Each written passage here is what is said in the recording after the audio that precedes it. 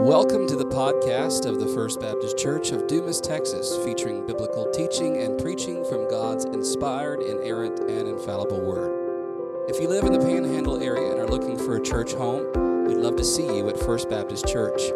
We meet every Lord's Day for Sunday school at 9 a.m. and morning worship at 10:30 a.m. We also have midweek discipleship opportunities for all ages on Wednesdays. For more information, visit us at fbcdumastx.com. That's fbcdumastx.com. You can also find us on Facebook and Instagram. Now open your Bible as we explore God's Word together. Amen. You can open in your Bibles today to the Gospel of Matthew, chapter 16. Gospel of Matthew 16. We'll be there in just a moment. We sang the glorious truths all morning about the church's foundation in Jesus Christ, who we are as a church. We've confessed our faith, what we believe about the church, and what the church is. But maybe you still have that question today. You say, well, this is the church. I came to church. We are doing church now. We are having church.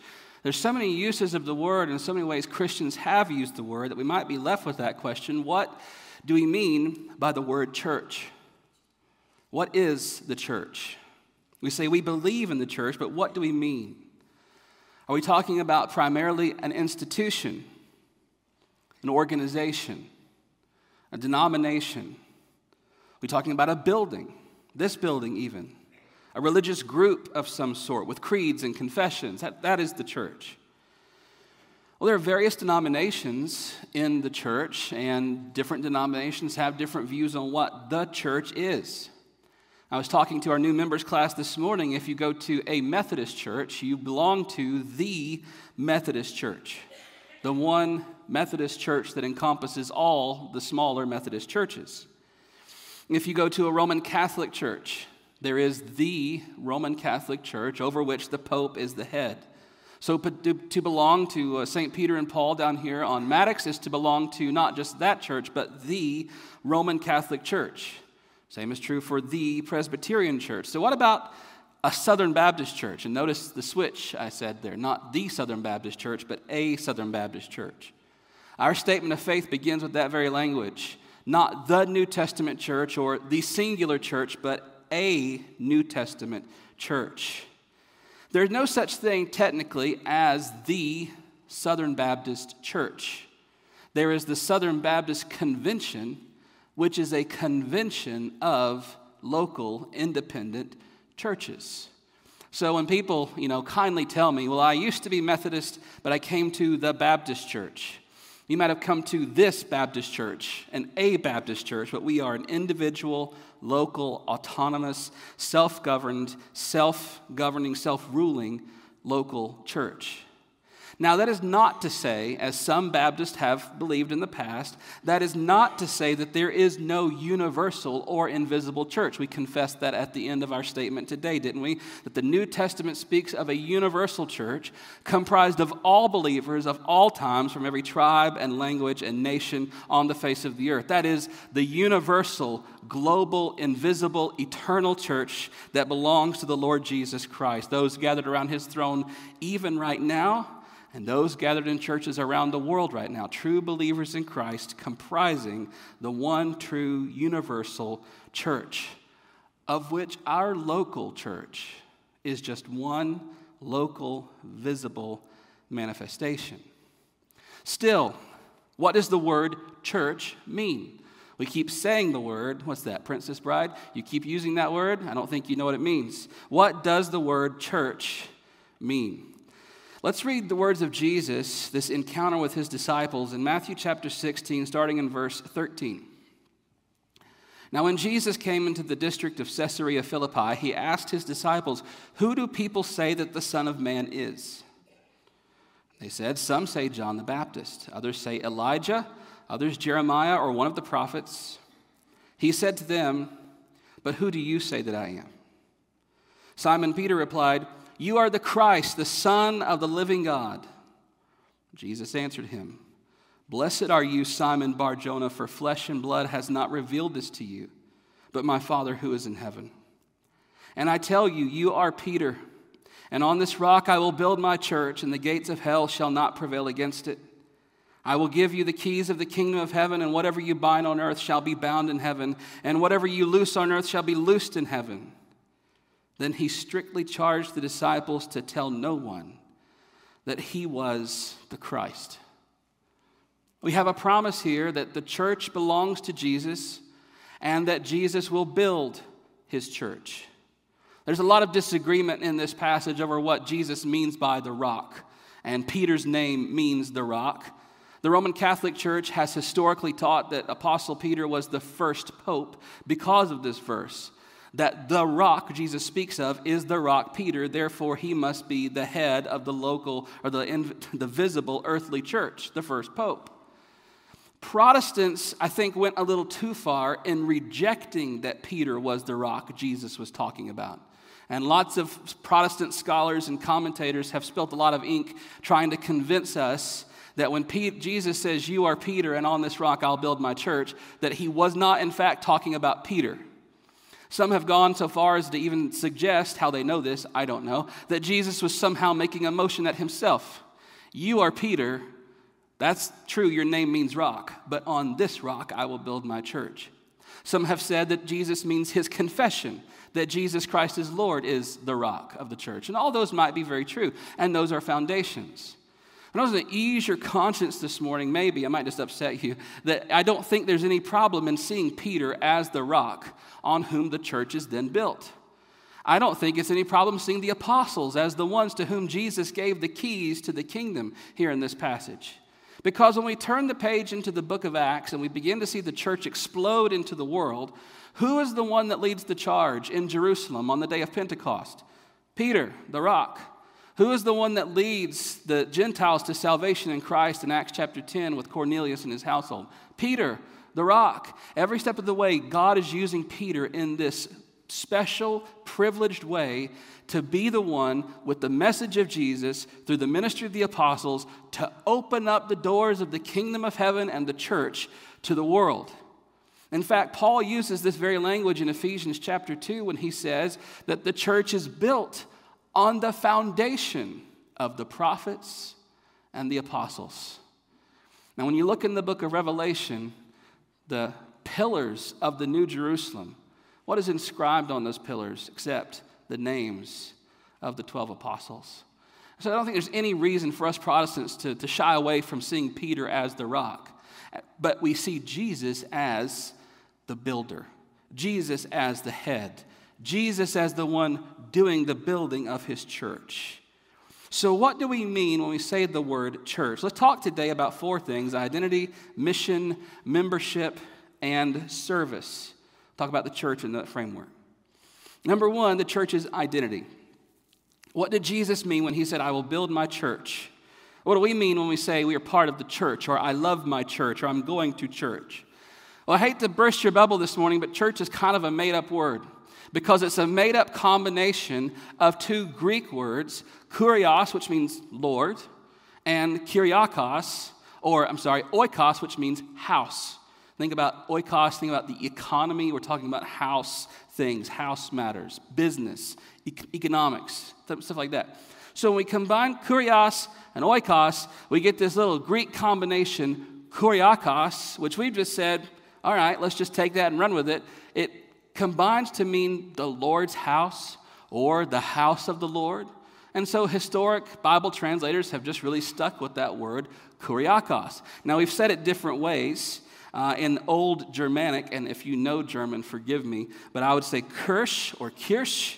In Old English, we have the word Kirche, which we see immediately how we come to the word church. But it still needs explaining, doesn't it? How do we have this combination of words that makes up this, and we just come to know what it means? John Wycliffe, in his 1385 edition of the New Testament in English, instead of going with the Latin ecclesiam, we'll talk about that in a minute, he uses the word church. In other words, when he was translating that Latin word ecclesiam or the Greek word ecclesia into English, he says, let's just go with what we've been calling it, the church, this made-up word, the Lord's house. William Tyndale, in his 1526 New Testament, translated the word ecclesia, or the Latin ecclesiam, into what it literally means. So in his translation of the New Testament into English, he does not use the word church, but instead uses the word assembly or gathering, which is what ecclesia, Greek, and ecclesiam in Latin means. Now everyone's favorite, the Authorized 1611 King James Version of the Bible.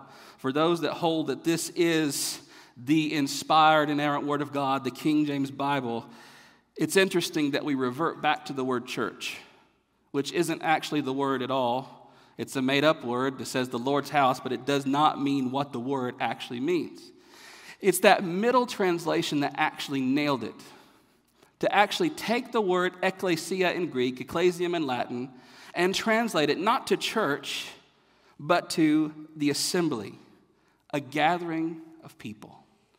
In fact, in the New Testament, that is the word for church. When you're reading your English Bibles and you see the word church, it's the word ecclesia, the called out ones, the assembly, the gathering together of God's people. It's also interesting that in the Old Testament, when you see the assembly, the gathering, the congregation of the saints, that Hebrew word kahal is the exact same word.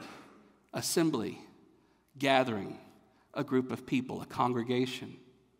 So the biblical picture of the church is not a building or an institution or an organization or denomination or anything that we necessarily do, but the church is a people. The church is a gathering, an assembly, a congregation, organic, living, active of people. The church is the assembly of the Lord Jesus Christ, not just bearing his name, although the church is of him and by him and from him. He is its builder, he is its designer, he is its founder. The church is from God. The church is from Jesus. The church, the assembly of God's people, does not have a human natural origin. We did not sit down and craft a constitution and a creed, a confession that made us the church. We were made the church by the calling of God, the indwelling and the falling of the Holy Spirit, and the baptizing of those believers on that first day of Pentecost 2,000 years ago. The church is not of human origins, but it is of supernatural, divine origins. And biblically, theologically speaking, we talk about two means that the Lord uses to give birth to his church. Two means, the Word and the Spirit. The Word and the Spirit. When we talk about God using the Word to give birth to his church, we're talking about the proclamation of the gospel of Jesus Christ. God calling sinners to repentance and faith in Jesus by the preaching of the word. In Romans chapter 10, you can turn there with me if you want. It will be on the screen. I'm going to turn there and read it to you. Romans chapter 10, starting in verse 14, we have this list from Paul. You'll be familiar with this. How then will they call on him whom they've not believed? And how are they to believe in him of whom they've never heard? And how are they to hear without someone preaching? And how are they to preach unless they are sent? As it is written, how beautiful are the feet of those who preach the good news. But they have not all obeyed the gospel, for Isaiah says, Lord, who has believed what he has heard from us? So faith comes from hearing, and hearing through the word of Christ. We should live good lives in front of people. Our lives are a witness. Our lives are a testimony. But our witness and our lives and our public testimony, just by what we do, are not enough to save anyone. We must then open our mouths and proclaim the good news, the gospel, the message. It is something that must be preached and heard to be believed so that people can call on Jesus and be saved. You cannot do enough nice things for people or live a good enough life so that you become the gospel to people. It's a popular thought these days, right? Preach the gospel and if necessary, use words. It is necessary to use words to preach the gospel. It is a message to be preached. Yes, we should live lives that draw people to it. We should be examples and testimonies and lights with our lives. But then we must tell them with the word of God what the gospel is. Because Paul says that is the power of God to salvation, the word of the gospel. So we use the word, God uses the word, and he uses the word by number 2, the power of the Holy Spirit. The Spirit who takes the preaching of the word, who takes the message of the cross, and effectually calls sinners to repentance and faith by the word. Look over at 1 Thessalonians chapter 1, verses 2 through 5. 1 Thessalonians chapter 1, verses 2 through 5. I'm going to turn there if I can get there. 1 Thessalonians chapter 1, starting in verse 2. We give thanks to God always for you, constantly mentioning you in our prayers, talking to the church at Thessalonica, remembering before our God and Father your work of faith, your labor of love, your steadfastness of hope in the Lord Jesus Christ. And watch this in verse 4.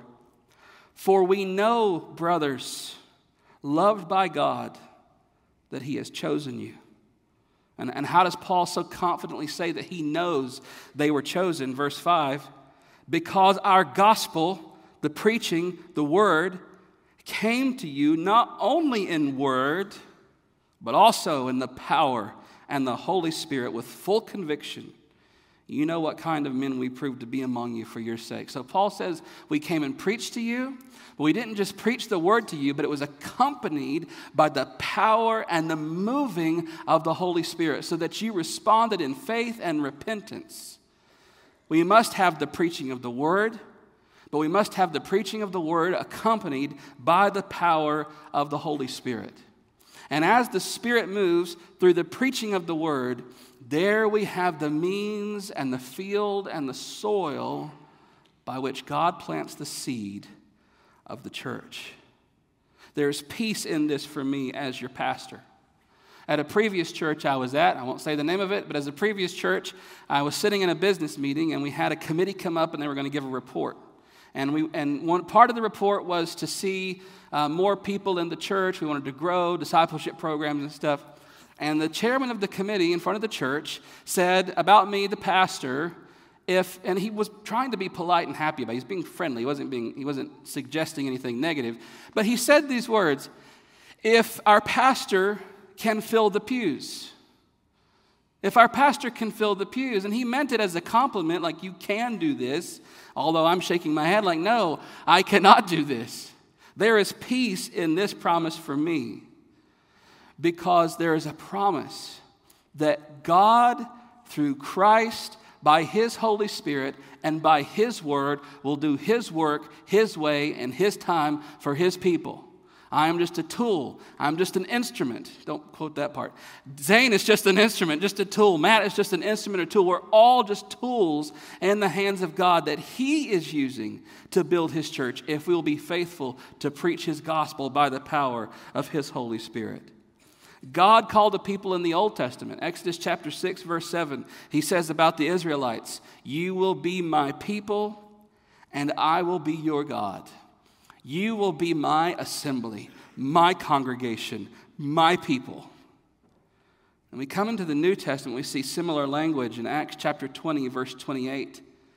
As Paul was about to leave the Ephesians, he tells the elders, the pastors of the Ephesian church, to pay careful attention to the flock of God, the church, for which Jesus paid his own precious blood.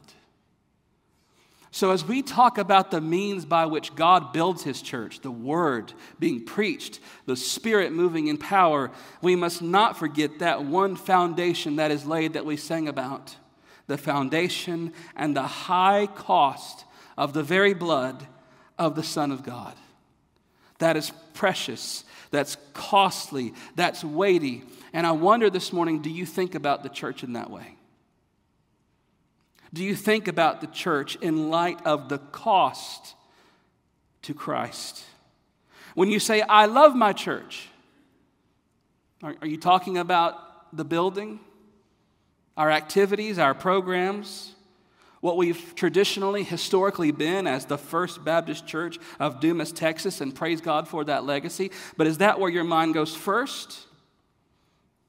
Or do you think about these people? I love my church family.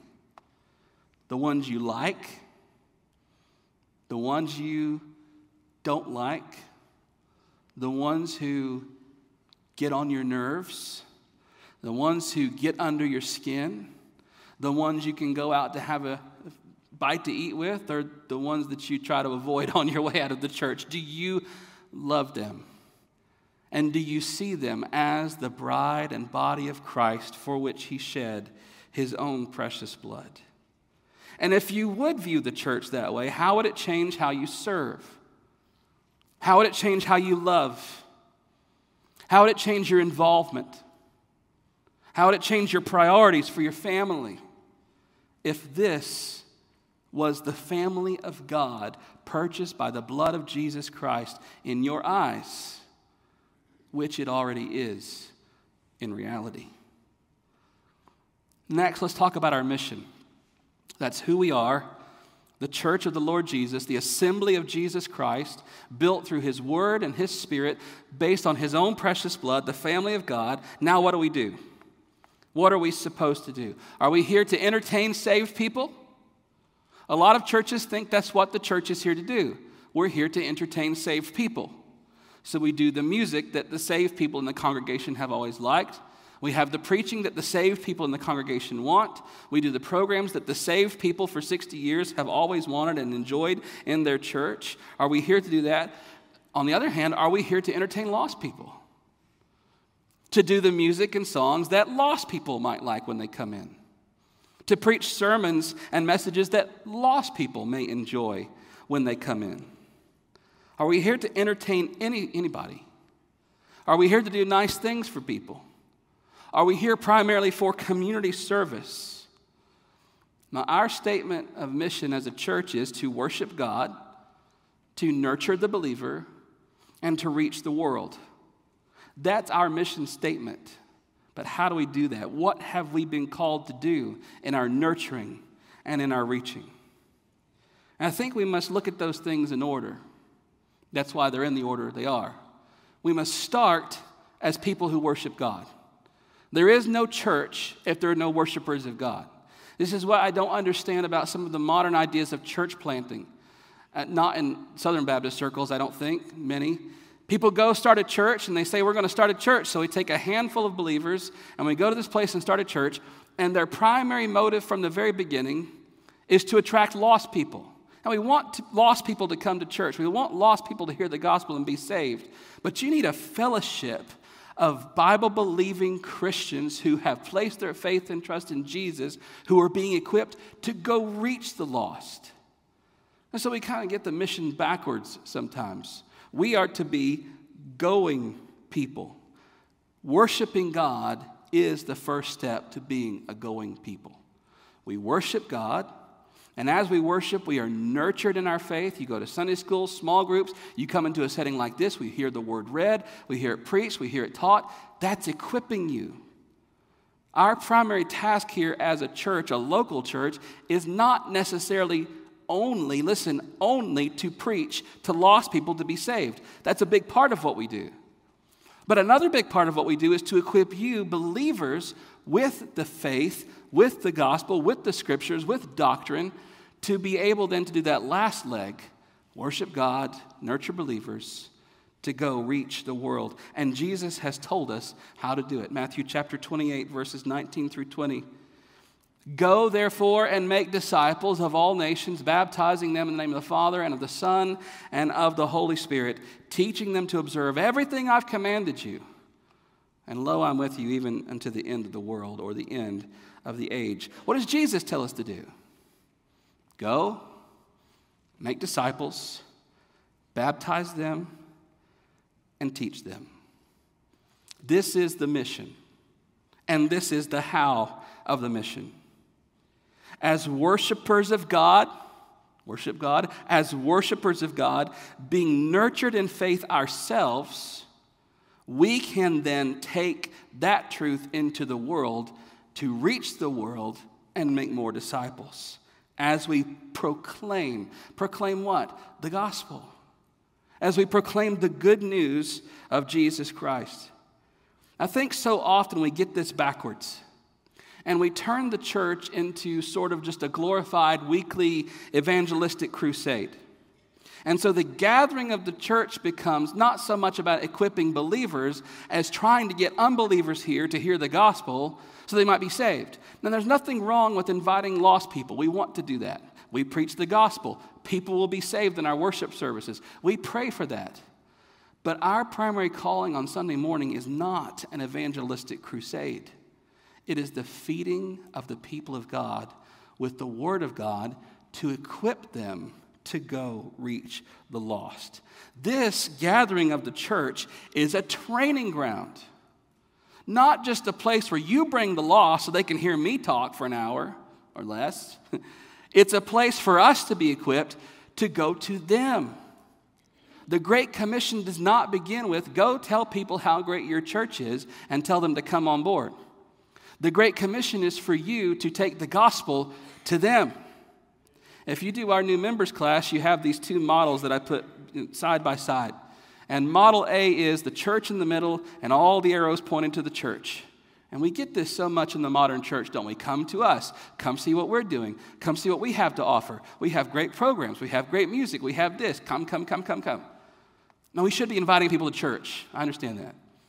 But the second model has the church in the middle with the arrows pointing out. And that is the biblical mission of the church, to train, to equip, to grow, and then to go to the nations. Nurture disciples to make more disciples as we proclaim and baptize and teach. Remember that as you preach, Romans 10, 14 through 17, faith comes by hearing the word of God.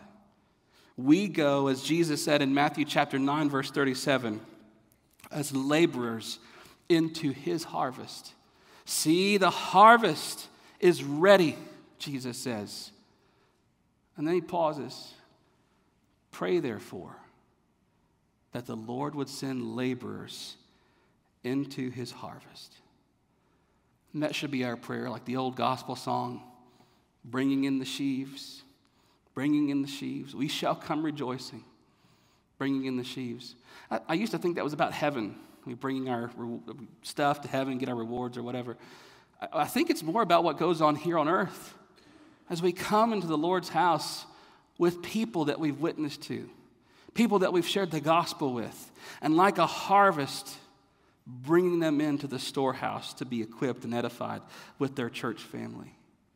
So many churches and denominations and movements get bogged down trying to reinvent, reimagine, and rethink the church and rethink the mission and rethink the methods, and I think we just need to stop that. What we need is the mission of God. And what we need is the message of God. And what we need are the means of God. And it's all here for us. We know what the mission is. Go. We know what the message is, the gospel of Jesus. And we know what the means are, the proclamation of that message. We go, that's the mission, with the message of the gospel, that's the message, to proclaim it to the world, that's the means. The only question for us here this morning is not to reinvent or reimagine the mission, the method, and the mission and the message and the method, but the question for us is, are we faithful to that mission? Are you faithful to that mission? Are you faithful to that message? Are you faithful to reach the world? Because remember, we can put a banner up. We did put a banner up in our lobby that says who we want to be, faithful to the word, faithful to the gospel, faithful to the Great Commission. We can put a banner up. I preached a series on that last year. We can put it on our bulletins. It's there. That's who we want to be as a church. But we will not be that as a church until we are like that as believers. Are you faithful to the word? Are you faithful to the gospel? And are you faithful to the Great Commission to be disciple makers yourself? Think about what Jesus said in John chapter 10, verse 27. John chapter 10, verse 27. That he talks about the sheep and he's the good shepherd. But here's what he says. My sheep hear my voice. I know them and they follow me. How do the sheep hear the voice of Jesus? How do the sheep hear the voice of Jesus to know him and to follow him? Except through his disciples. And as you go into the world with the shepherd's message, you are the shepherd's voice in the world. And as you take that immense privilege and mission to go be the voice of the shepherd, Jesus, you can rest assured that the Holy Spirit is doing his work so that his sheep know him and know his voice, and he will have his sheep, and he will lose none of them. What great promise there is in that for you in your witnessing. They might not listen. They might not believe. They might never be converted, but you're still called to go tell them. And you're still called to trust in the power of the Holy Spirit to do the work of God in bringing his own people to salvation. You've been enlisted in this mission. Are you going? Are you obeying? Are you proclaiming? Let's talk next about membership. I have a Facebook, this is my first Facebook meme I've shown you. I'm a cool pastor now because I show you pictures. Don't respond. You may have shared this, Don't you fret, Ruth. Church folks ain't God's folks. Church folks and God's folks ain't the same. Church folk go to church. God's folk are the church. And you look at that and you scroll through Facebook, people share it, you say, man, that sounds right. I think what you're being presented here is an understandable sentiment. I think what's trying to be communicated is going to church doesn't make you a Christian. I think that's what's trying to be communicated. What is presented is a sort of false dichotomy. There's a false sense of having to make a decision here. As if going to church and being the church are two opposed things. That's the vibe I kind of get from when I see it. That this is probably someone, not that guy, he might not go to church. This is someone who doesn't go to church and who wants an excuse not to go to church. And so they say, well, going to church doesn't make you a Christian. We agree with that. Going to church does not make you a Christian. But when God saves you, he makes you part of something bigger than yourself. God saves you as an I, but he makes you part of a we. He saves you individually, personally, as you come to him in faith and repentance, but he incorporates you into his body, his family. There's the word, assembly. God saves you personally, but he makes you part of something bigger than yourself. There is no false decision to be made between going to church and being a Christian. Going to church does not make you a Christian, we agree. But when you're truly a Christian, you are part of the church. And it just makes sense that you'll want to be there and to hear the word and to be with God's people and to grow and to learn and to love together. Think about the birth of a baby. What would it be if babies were born and we just left them there in the hospital?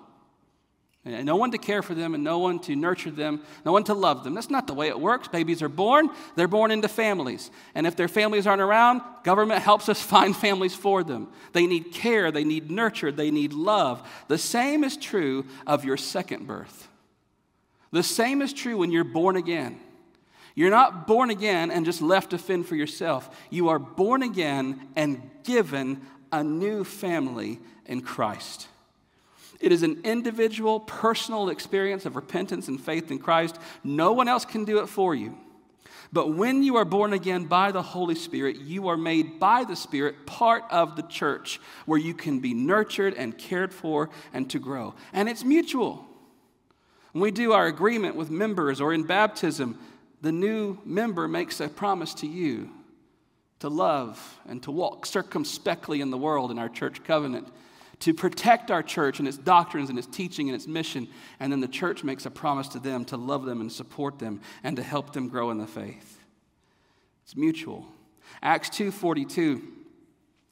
When I first came here, a couple years ago, this is where I started, this word, this passage, that when these new believers were filled with the Holy Spirit, 3,000 people were saved in that one day and incorporated into whatever this thing was going to be. Here's what they did. They devoted themselves to the apostles' teaching, the fellowship, the breaking of bread, and the prayers. You see that? Saved, filled with the Holy Spirit, baptized, and then they devoted themselves to one another, with one another. The individual believers devoting themselves with each other in togetherness. As they what? As they listened to the preaching of the word. As they gathered together to fellowship, to eat together.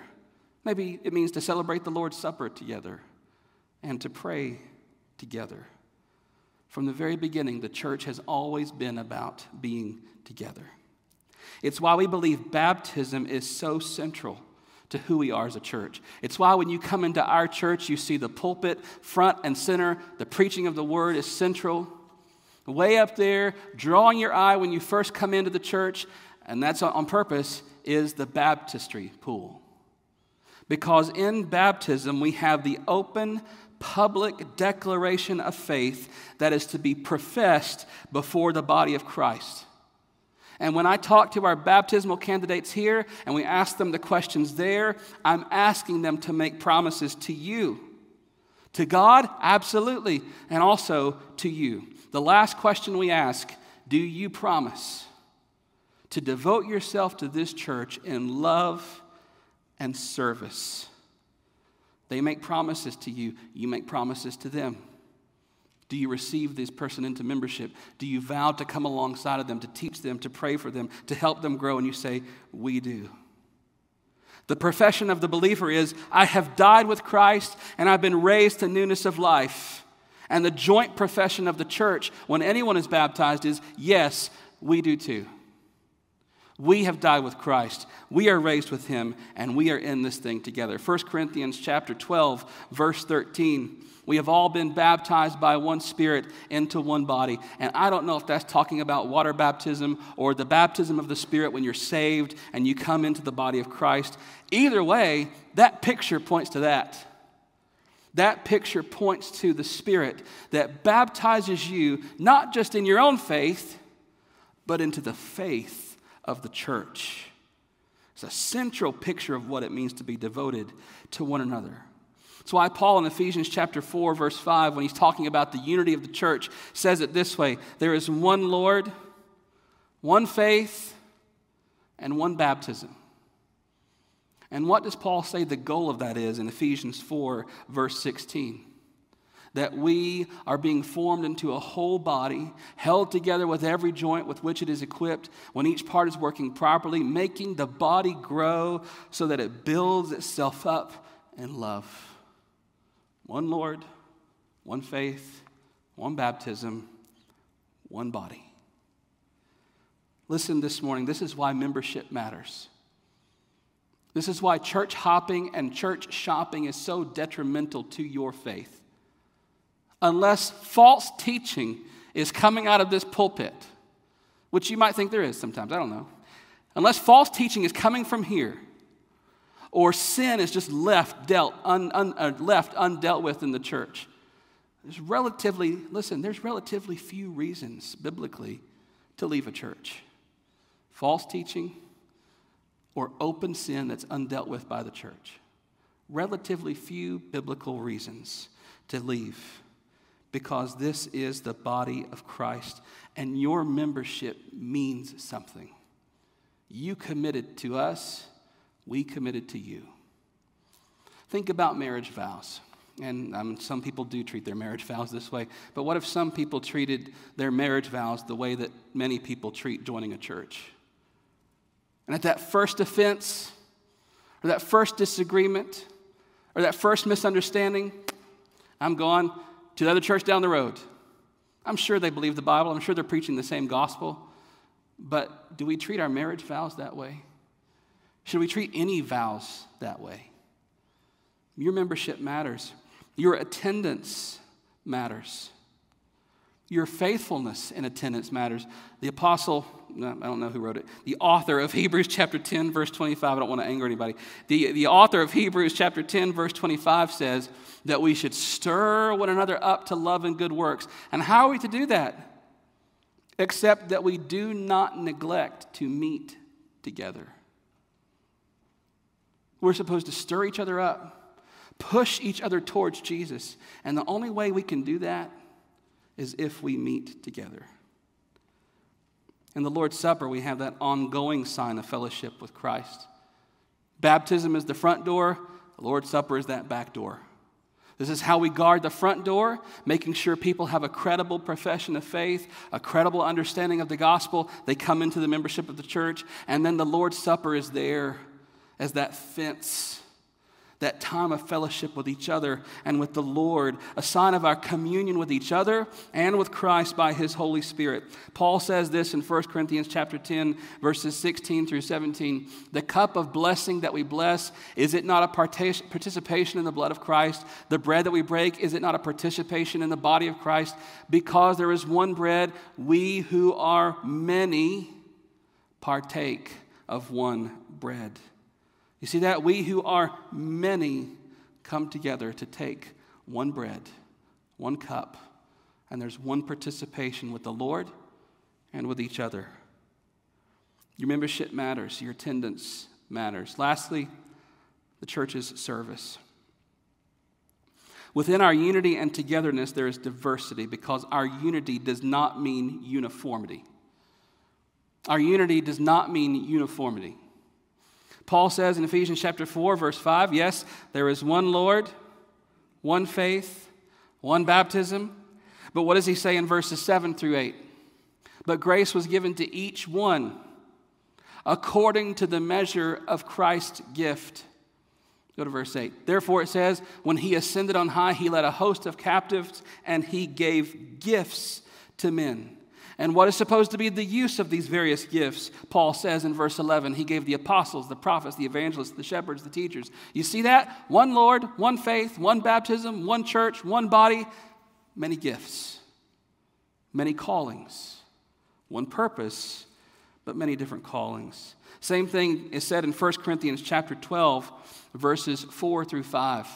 1 Corinthians chapter 12, verses 4 through 5. Now there are varieties of gifts, but the same Spirit. There are varieties of service, but the same Lord. There are different kinds, verse 6, of workings, but the same God. And so we see unity in the diversity and diversity in the unity. One Lord, one Spirit, one God, many gifts, many callings, many workings. All for one goal that we read earlier in Ephesians chapter 4, verses 12 and 13, that we might be mature and grow up every way into Christ. And so any discussion about the so-called spiritual gifts must exist within the context of the local church. Any talk about the so-called spiritual gifts, well, I don't go to church because I've got the gift of tongues. Does it make any sense? God gives you whatever gift He supposedly gave you for use in the church. I don't go to the church because I have the gift of prophecy. So I have the gift of prophecy. I don't need somebody to teach me. I don't need the word. I don't need the preaching. I got the Holy Spirit, me and Jesus. That's all I need. That's false. Because God gives that gift for the church. Whatever gifts He gives and whatever you believe about the spiritual gifts, God gives the gifts not just for you, but for the edification of His body in the congregation of the local church. One more verse to prove this to you, one more section. Romans chapter 12. Romans 12, verse 1. You know the first verse. I appeal to you, therefore, brothers, by the mercies of God, to present your bodies as a living sacrifice, holy and acceptable to God, which is your spiritual worship. Do not be conformed to this world, but be transformed by the renewal of your mind, that by the testing you may discern what is the will of God, what is good and acceptable and perfect. Some of your translations have what is your reasonable act of worship. Present your bodies to God. Live for Him. Be transformed. That's your reasonable act of worship. But if you go down to verses 9 through the end of this chapter, what do we see? Except that this is in the context of the local church. You want to know how to give your life more fully to God? how to live as living sacrifices to Him, how to be pleasing and acceptable, and to offer reasonable worship to Him. You want to know where to start? Go where Paul starts, the local church.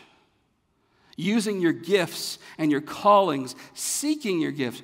When's the last time any of us asked God, what is my spiritual gift? I'm not talking about your talents. I'm not talking about something that necessarily you've learned and trained in. What are your supernatural spiritual gifts that God has commanded you to use for His body? And here's how you can answer that question today. I've never asked for that. Start today. God, show me my spiritual gift so that I can serve you in the local church. This is a glorious endeavor that we've been called to. God has called us into this together, His body, His family, His household. He's called us into the harvest, as Jesus said, with an identity, a mission, seeing the importance of membership and service. And we have a promise that we gather and we worship and we pray and we serve until the day we see Jesus. Because one day, as we sang earlier, the church militant, what we call the church militant, striving, fighting, suffering here on earth. One day the church militant will be the church triumphant, safe, at peace, and victorious, because we will see at last the face of Jesus. And the promise of the song that we're about to sing, Christ will have the prize for which He died. And more importantly, maybe more glorious on our side, we will have the prize that we've longed for, because we'll see our Savior face to face. We will see the face of our bridegroom as His beloved bride. And we say with the Spirit and the whole body of Christ, from Revelation chapter 22, verse 17, the Spirit and the bride say, come. And let the one who hears say, come. And let the one who is thirsty come. And let the one who desires to take of the water of life without price come. And then the book ends with this, even so, come, Lord Jesus. Let that be the cry of our church as we serve Him, as we commit ourselves to each other, as we go on mission for Him, as we understand our identity in Him. Let that be our cry. Even so, come, Lord Jesus. Our God and our Father, we thank You for the gift of the local church, this local church. We thank You for the gifts and the callings that You've placed in this very gathering today. Maybe some that are even undiscovered gifts and callings, spiritual gifts that have been unasked for and unsought. Today I ask in this congregation that You would draw our attention to You, and in our desire to serve You, You would cause many of us, even right now, to ask, what have You called me to do? Help us to start with basics, attendance, membership, and help us to pursue You in Your mission around the world and right here in Dumas as we ask You, what is our gift? What is our part in that? God, thank You for the church which You purchased for Yourself through the precious blood of Christ, the church which You filled with Your Holy Spirit. And help us now to devote ourselves to You in service and in love, renouncing the world, and going on mission as the church militant, until at last we are the church triumphant. Help us now by Your Spirit, we pray in Jesus' name. Amen. Thanks for listening. For more information about what it means to follow Jesus as Lord, you can email us at fbcdumas@hotmail.com. It's fbcdumas@hotmail.com. You can also reach us by phone at 806-935-5604. We'll see you next time.